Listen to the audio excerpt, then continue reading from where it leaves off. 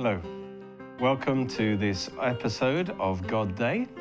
I'm Derek Walker, I'm the pastor of the Oxford Bible Church, and today I want to share about having the winner's attitude. Really that when God has told you something, see it through, don't quit, and refuse to be discouraged, to be defeated. But when God has given something to you, do it with all your heart. And Isaiah 1:19 gives us, if you like, the two keys, which I really want to share with. Two keys for doing God's work and doing God's will. And really, especially, I want to apply it to intercession, to prayer. It says that the willing and obedient will eat the good of the land. And the two things here are, first of all, the willingness of heart, and then the obedience in our action. Those are the keys for success. First of all, our heart must be right. We must have a willing heart, because if our actions don't come out of a heart that's submitted to God, however strong we are and however persevering we are, we're not really doing God's will. You know, it's good to have this bulldog kind of attitude that I'm going to keep doing it until I win. But if you're not actually doing what God's told you to do, then it has limited value. So before we talk about that winning attitude, which is the refusal to quit on something that you've started, we first of all need to say, first of all, you need to make sure that what you are doing is from God. And that begins with a willing heart, with a submitted heart. And then once you've received the grace of God, once you've heard the voice of God, then do it with all your heart. Refuse to quit, however difficult it seems to get. That's what I want to share with you about. But it begins with us connecting with God's grace. The Bible says, let us come boldly to the throne of grace. See, God's grace, that we may obtain mercy and find grace for well-timed help. And notice that grace of God flows from his throne. God's grace is his power and his ability in us to do what he wants us to do. And it flows from the throne of grace. So to come to the throne, we have to come with a submitted heart. We have to realize it's the highest place of authority in the universe. So we come with a submitted heart. We can't control the grace of God. We can only submit to the grace of God. And as we do that, the grace of God will be like a river in us that carries us to do God's will. You will want to do God's will. When you're under grace, you want to do his will because you are being empowered by the grace of God. And that starts by having a submitted heart that comes to his throne and say, God, I want your will. Please empower me to do your will. And so grace starts from God. We don't want to do our own works, which the Bible said are dead works. We want to do his work for his glory. And so that starts by being willing, having a willing, submitted heart. Because there's a difference between doing good and doing God. We want God to be the prime mover in what we do. And so that starts by, and then what we do is called obedience. And obedience has value. You know, it says, 1 Samuel 15:22 says, to obey is better than sacrifice. And in the context, sacrifice is a man-made work. Sacrifice is something that Saul did as a kind of substitute for obeying God, a good kind of thing. And that doesn't really have value to God. But what does is obedience. When we hear God speak to us and we do it, then that's better, it says. And so that's why Jesus said that the number one key to bearing fruit, it's in the parable of the sower. And his punchline, his big message in the whole parable of the sower is, he who has ears, let him hear. Literally, let him hear and keep on hearing. The key is to hear God speak to you, to hear the word of God. And once you hear the word of God, then do it. How's the key to hearing is to value the word of God, to give your full measure of attention to the word of God, and then you will do it. And that's the key to everything. And so he says, with the measure of hearing that you give to the word of God, the measure of attention, it will be measured back to you. The blessing will be measured back to you. And so that's how Jesus operated. If you go to Isaiah chapter 50, verse 4 onwards, is a beautiful song about the Messiah, Jesus. And this whole secret to his ministry is right here. Isaiah 50, verse 4, the Lord God has given me, this is Jesus speaking, the tongue of the learned, that I should know how to speak a word in season to him who is weary. How can we know exactly what to say in each situation, what to do in each situation, like Jesus did? And this is the secret.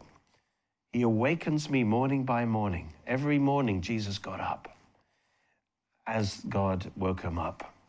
And it says, he awakens my ear as the learned. In other words, God started to open his ear to teach him, to show him what to do. Jesus had a submitted heart. His ear was open to God, his Father. And then it says, the Lord God has opened my ear. God's opened his ear so he could hear because he had a willing heart. And then he says, I was not rebellious, nor did I turn away. In other words, as you read on, it's clear that God, the Father, was revealing to Jesus his will for his life and what he would have to do and what he would have to suffer, even die. And he says, I wasn't rebellious to that. I kept my heart willing to do God's will. And of course, he was then obedient. You can only be obedient if you keep a willing heart before God. And Jesus was obedient unto death, and therefore God highly exalted him. Praise God.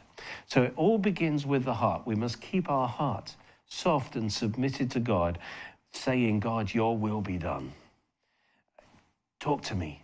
Reveal your will to me. I love Proverbs 21:1. It says, the king's heart is in the hand of the Lord. You know, you want to be a king in life. You want to succeed in life. You want victory in your life. You want to reign as a king in life, as Romans 5 says. The key is you must get your heart into the hand of the Lord. If you get your heart into the hand of the Lord, then you will start connecting with his grace. You see, the hand of the Lord is the Holy Spirit. It's the grace of God. And so the king's heart is in the hand of the Lord. You've got to get your heart into his hand. And once you've got it into his hand, he will empower you to do his will and guide you to do his will. It's a bit like a hand in a glove. Our soul isn't strong. Our soul is like a glove. It's weak in itself. It's designed to be filled with the Spirit. It's designed to be filled with the hand of the Lord. And then it can do great and wonderful things as it lets the hand guide him and empower him to do what it wants to do. And so when we get our hand, our glove, as it were, into the hand of the Lord, then his hand will empower us. And then it says, like rivers of living water. That's describing the hand of the Lord. The hand of the Lord in us, the Holy Spirit, is like rivers of living water. So when you get your hand, your heart into the hand of the Lord, that manifests as rivers of living water flowing out of you, empowering you. That's the grace of God, you see. As a willing heart, the result of a willing heart is that now the hand of the Lord comes upon you. And the Bible says God gives grace to the humble, but resists the proud. So when you humble yourself before God, then you start coming in contact with his grace. You start to connect with his grace. That's the hand of the Lord that's like rivers of living water. And notice it says, he, that's the hand of the Lord, turns it, that's your heart, wherever he wishes. So in other words, as you put your heart into his hand, he can turn your heart in the direction that he wishes. He starts giving you his desires in your heart, and you start desiring to do his will. And you start knowing what the will of God is. And then as you obey his will, you find great satisfaction and joy because you're doing his will. And so that is the number one key, is to get your heart into his hand, to connect with the grace of God, with the will of God. That's to be willing. And then to be obedient. But before we go to that side, I just want to see a little picture of this connecting with God's grace before his throne in the story of Esther. I'm sure you know the story that they were, this wicked Haman had plotted to kill all the Jews, and that the only hope was really Queen Esther, who was a Jew, although secretly, and she had to make intercession. And we need to make intercession. We need to connect with God's grace, with God's throne, and then our prayers will avail much. And so it says that she prayed and fasted. Esther 5:1, it says that it happened on the third day that Esther put on her royal robes and stood in the inner court of the king's palace across from the king's house. Now, she was making her approach to the king. That took a lot of courage because the king hadn't called her for a whole month. And so she made her approach. But I want you to notice she didn't come in her pajamas. She came in her royal robes. Had she come in just in her normal dress, I don't think the king's heart would have been excited. I don't think he would have had favor toward her. But she dressed in her royal robe. She showed respect to the king. She showed honor to the king. And she looked as beautiful as she could look. And it says that the king sat on his royal throne in the royal house, facing the entrance of the house. And so it was, it says, when the king saw Queen Esther standing in the court, she found favor in his sight. I want you to notice what's happening here. This is a picture for us that how we come to the throne is very important. We realize that the throne, that the king has all authority, that he is majestic, and we must come to God's throne, not like he was just equal to us. We come with praise. We come with thanksgiving. We thank him for his grace to us. We praise him for his faithfulness and for his power. We honor him and we worship him. We give him the honor that's due his name. And I believe that when we come in the right way, we activate the grace of God. We activate the favor of God. And that's what happened with Esther. She activated by the favor of God, and the favor of God, his heart was stirred up toward Esther, and he wanted to favor her. And he demonstrated that. He held out to Esther the golden scepter that was in his hand. And so this was a symbol, this golden scepter with a kind of gold thing at the end was a picture of the fact that he was extending grace and favor toward her. And when we come to the throne of God, I believe what happens is when we come in the right way with a submitted, willing heart, then the grace of God now is activated towards us. It's like that scepter. Gold is the divine nature, and his grace and favor is now toward us. And we become aware of his grace flowing toward us now because we've come with that humble heart. And I want you to notice that then Esther went near. She went near and touched the top of the scepter. I love that. See, that's the picture of us with our faith reaching out and connecting with the grace of God. See, first of all, by our love for God, we activate the grace of God. We activate the favor of God by honoring God, by loving God, by giving him our heart surrender. And once the grace of God is activated, then we can reach out and we can receive. We can appropriate the grace of God ourselves. We connect with the grace of God. That's the key to connecting with the grace of God. It's not just faith, but it's our love. Now, remember it says in Galatians that what's effectual is faith working through love. You see, the love comes first, actually, and the faith works through love. So as we love God, as we approach him, as we honor him, then our faith that's able to appropriate and receive the grace of God starts to act properly. Often people's faith doesn't work very well because they're not loving God. When you love God and you honor God and you come to him in that right way, then you'll find your faith works much better. And Esther was able to lay hold, draw near and lay hold. So in that way we draw near and we believe we receive the grace of God in our life. And then Esther was able to make those intercessions that turned the whole situation around in her country. So that's the first thing I want to emphasize, that anything really important that happens in your life that has divine significance, it begins with you coming to the throne of God in a submitted heart, worshiping him, and then connecting with the grace of God and letting the grace of God now direct your life and your actions and your prayers. And then they will be truly powerful. But I'm going to go to key 2 in the remaining time and just say this second part, the second key to victory, really. The second key is the winner's attitude. The winner's attitude is this, that once you've heard the voice of God, once you've heard the word of God to you, once you're aware of the grace of God empowering you to do something, then obey. Do it with all your heart. And refuse to quit until you've seen it through. Refuse to quit until you know that God says, well done, you've done it. You've done what I've asked you to do. And you have that peace, you have that assurance. Maybe it's God's told you to pray for something. And so you pray. And you're thinking, well, how long should I pray for this thing? Well, the attitude you should have is, I'll do it until I know God's, I'm not saying this about all your prayers, but something that God has especially put on your heart to pray for, and he's graced you to do, then you do it. Until God gives you that note of victory, until God tells you, thank you, you've done what you need to do, you've done what I asked you to do. And only then do you do that. And I want to tell a story involving Elisha from 2 Kings 13 that illustrates this beautifully. 2 Kings 13 verse 14, it says, Elisha had become sick with the illness with which he would die. And then Joash, the king of Israel, came down to him. Now, Joash was not the best king. In all fact, all the kings of Israel were not good.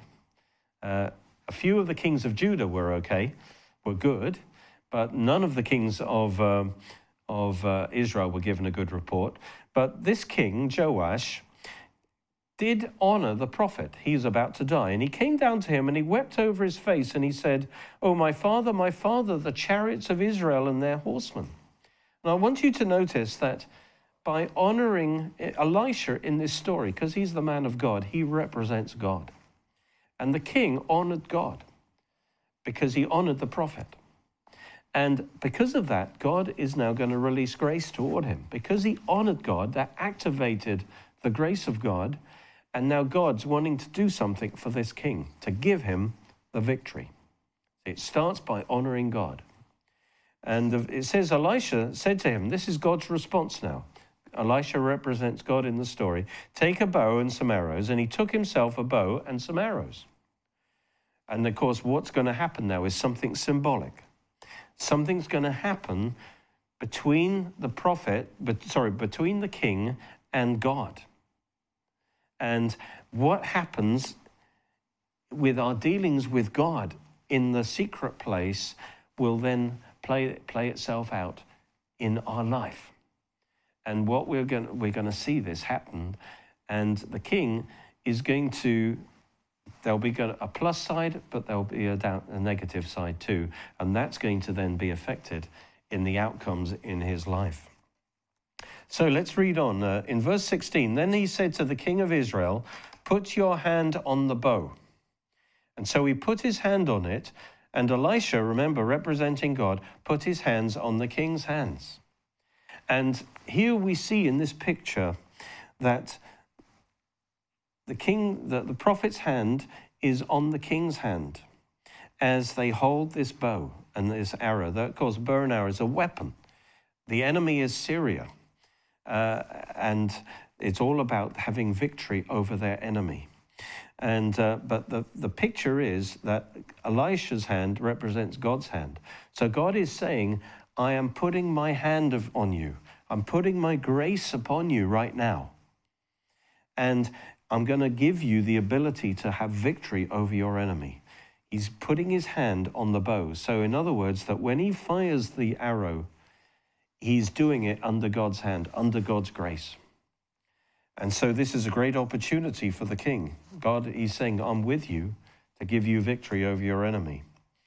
And then it says, open the east window. Now the east window, remember Elisha's probably on his bed.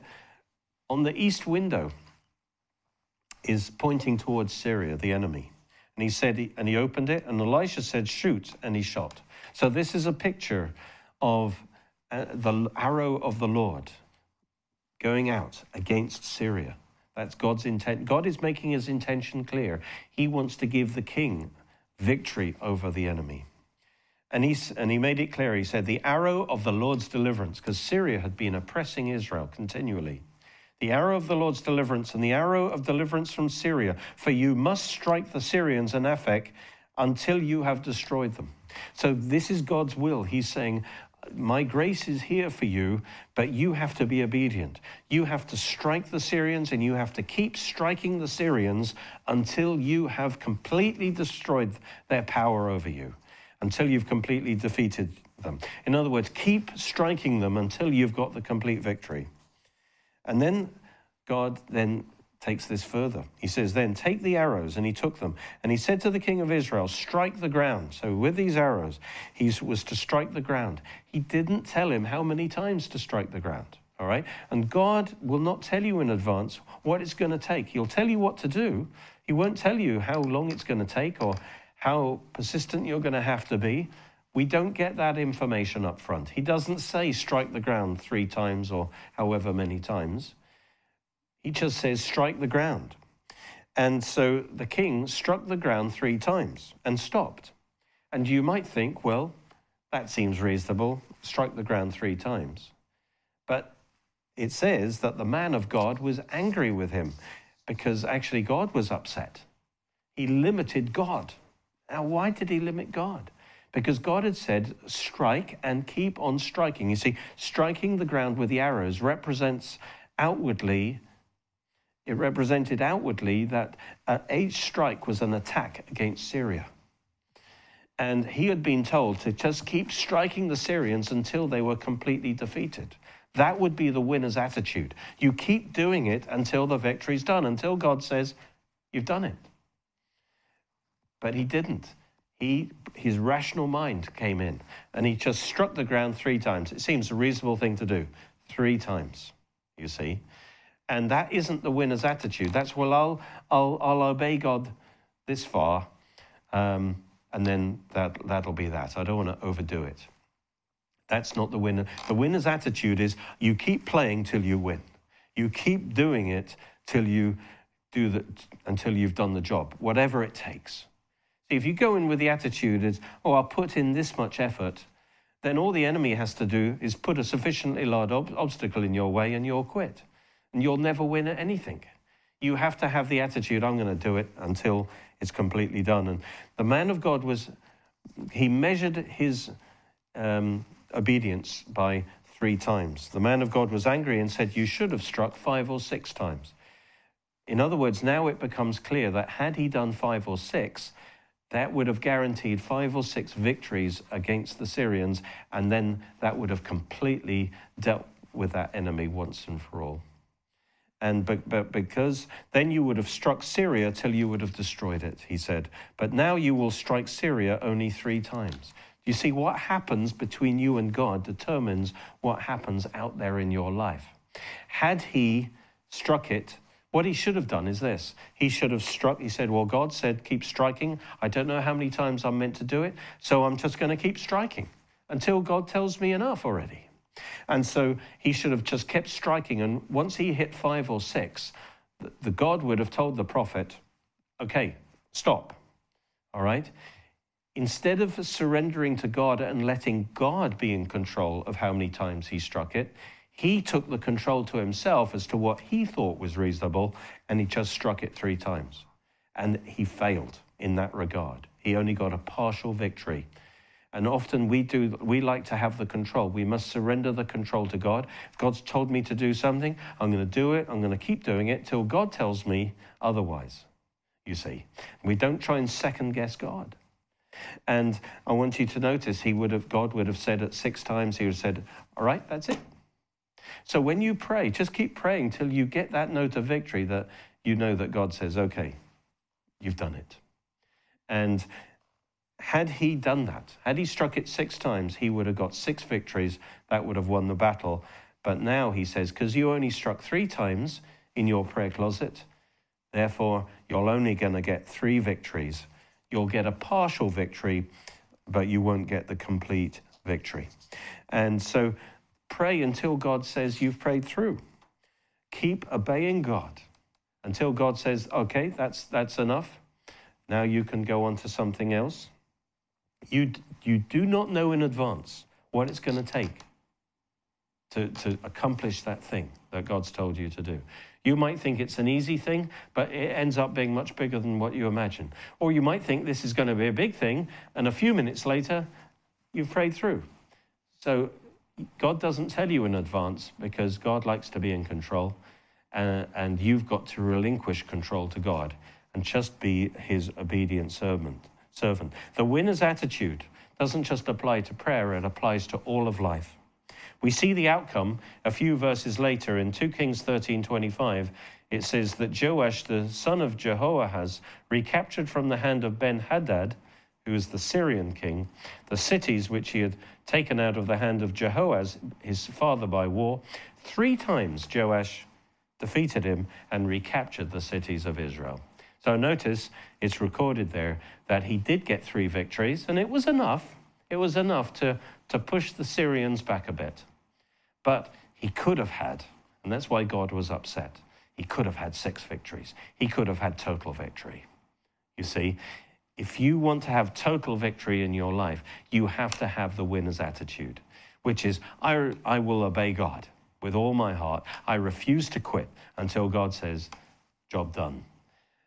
Keep striking the ground with your obedience until God says, well done, good servant. You've done what I've... So in other words, God does not like lukewarm hearts. God wants us to be wholehearted. God's wholehearted in his love for you. He had the winner's attitude for you. He sent Jesus, and Jesus went all the way for you. He didn't quit. He didn't pull back when it got too hard. He went all the way to save you. He had the winner's attitude, and he expects the same from us, that we love him with all our heart. We do not pull back. We refuse to quit. He wants us to be wholehearted in the way we serve him. And that will guarantee the full blessing of God in our life. That's the winner's attitude. I refuse to quit. I refuse to be defeated. I will keep doing the will of God until he says, all right, enough. Well done, good and faithful servant.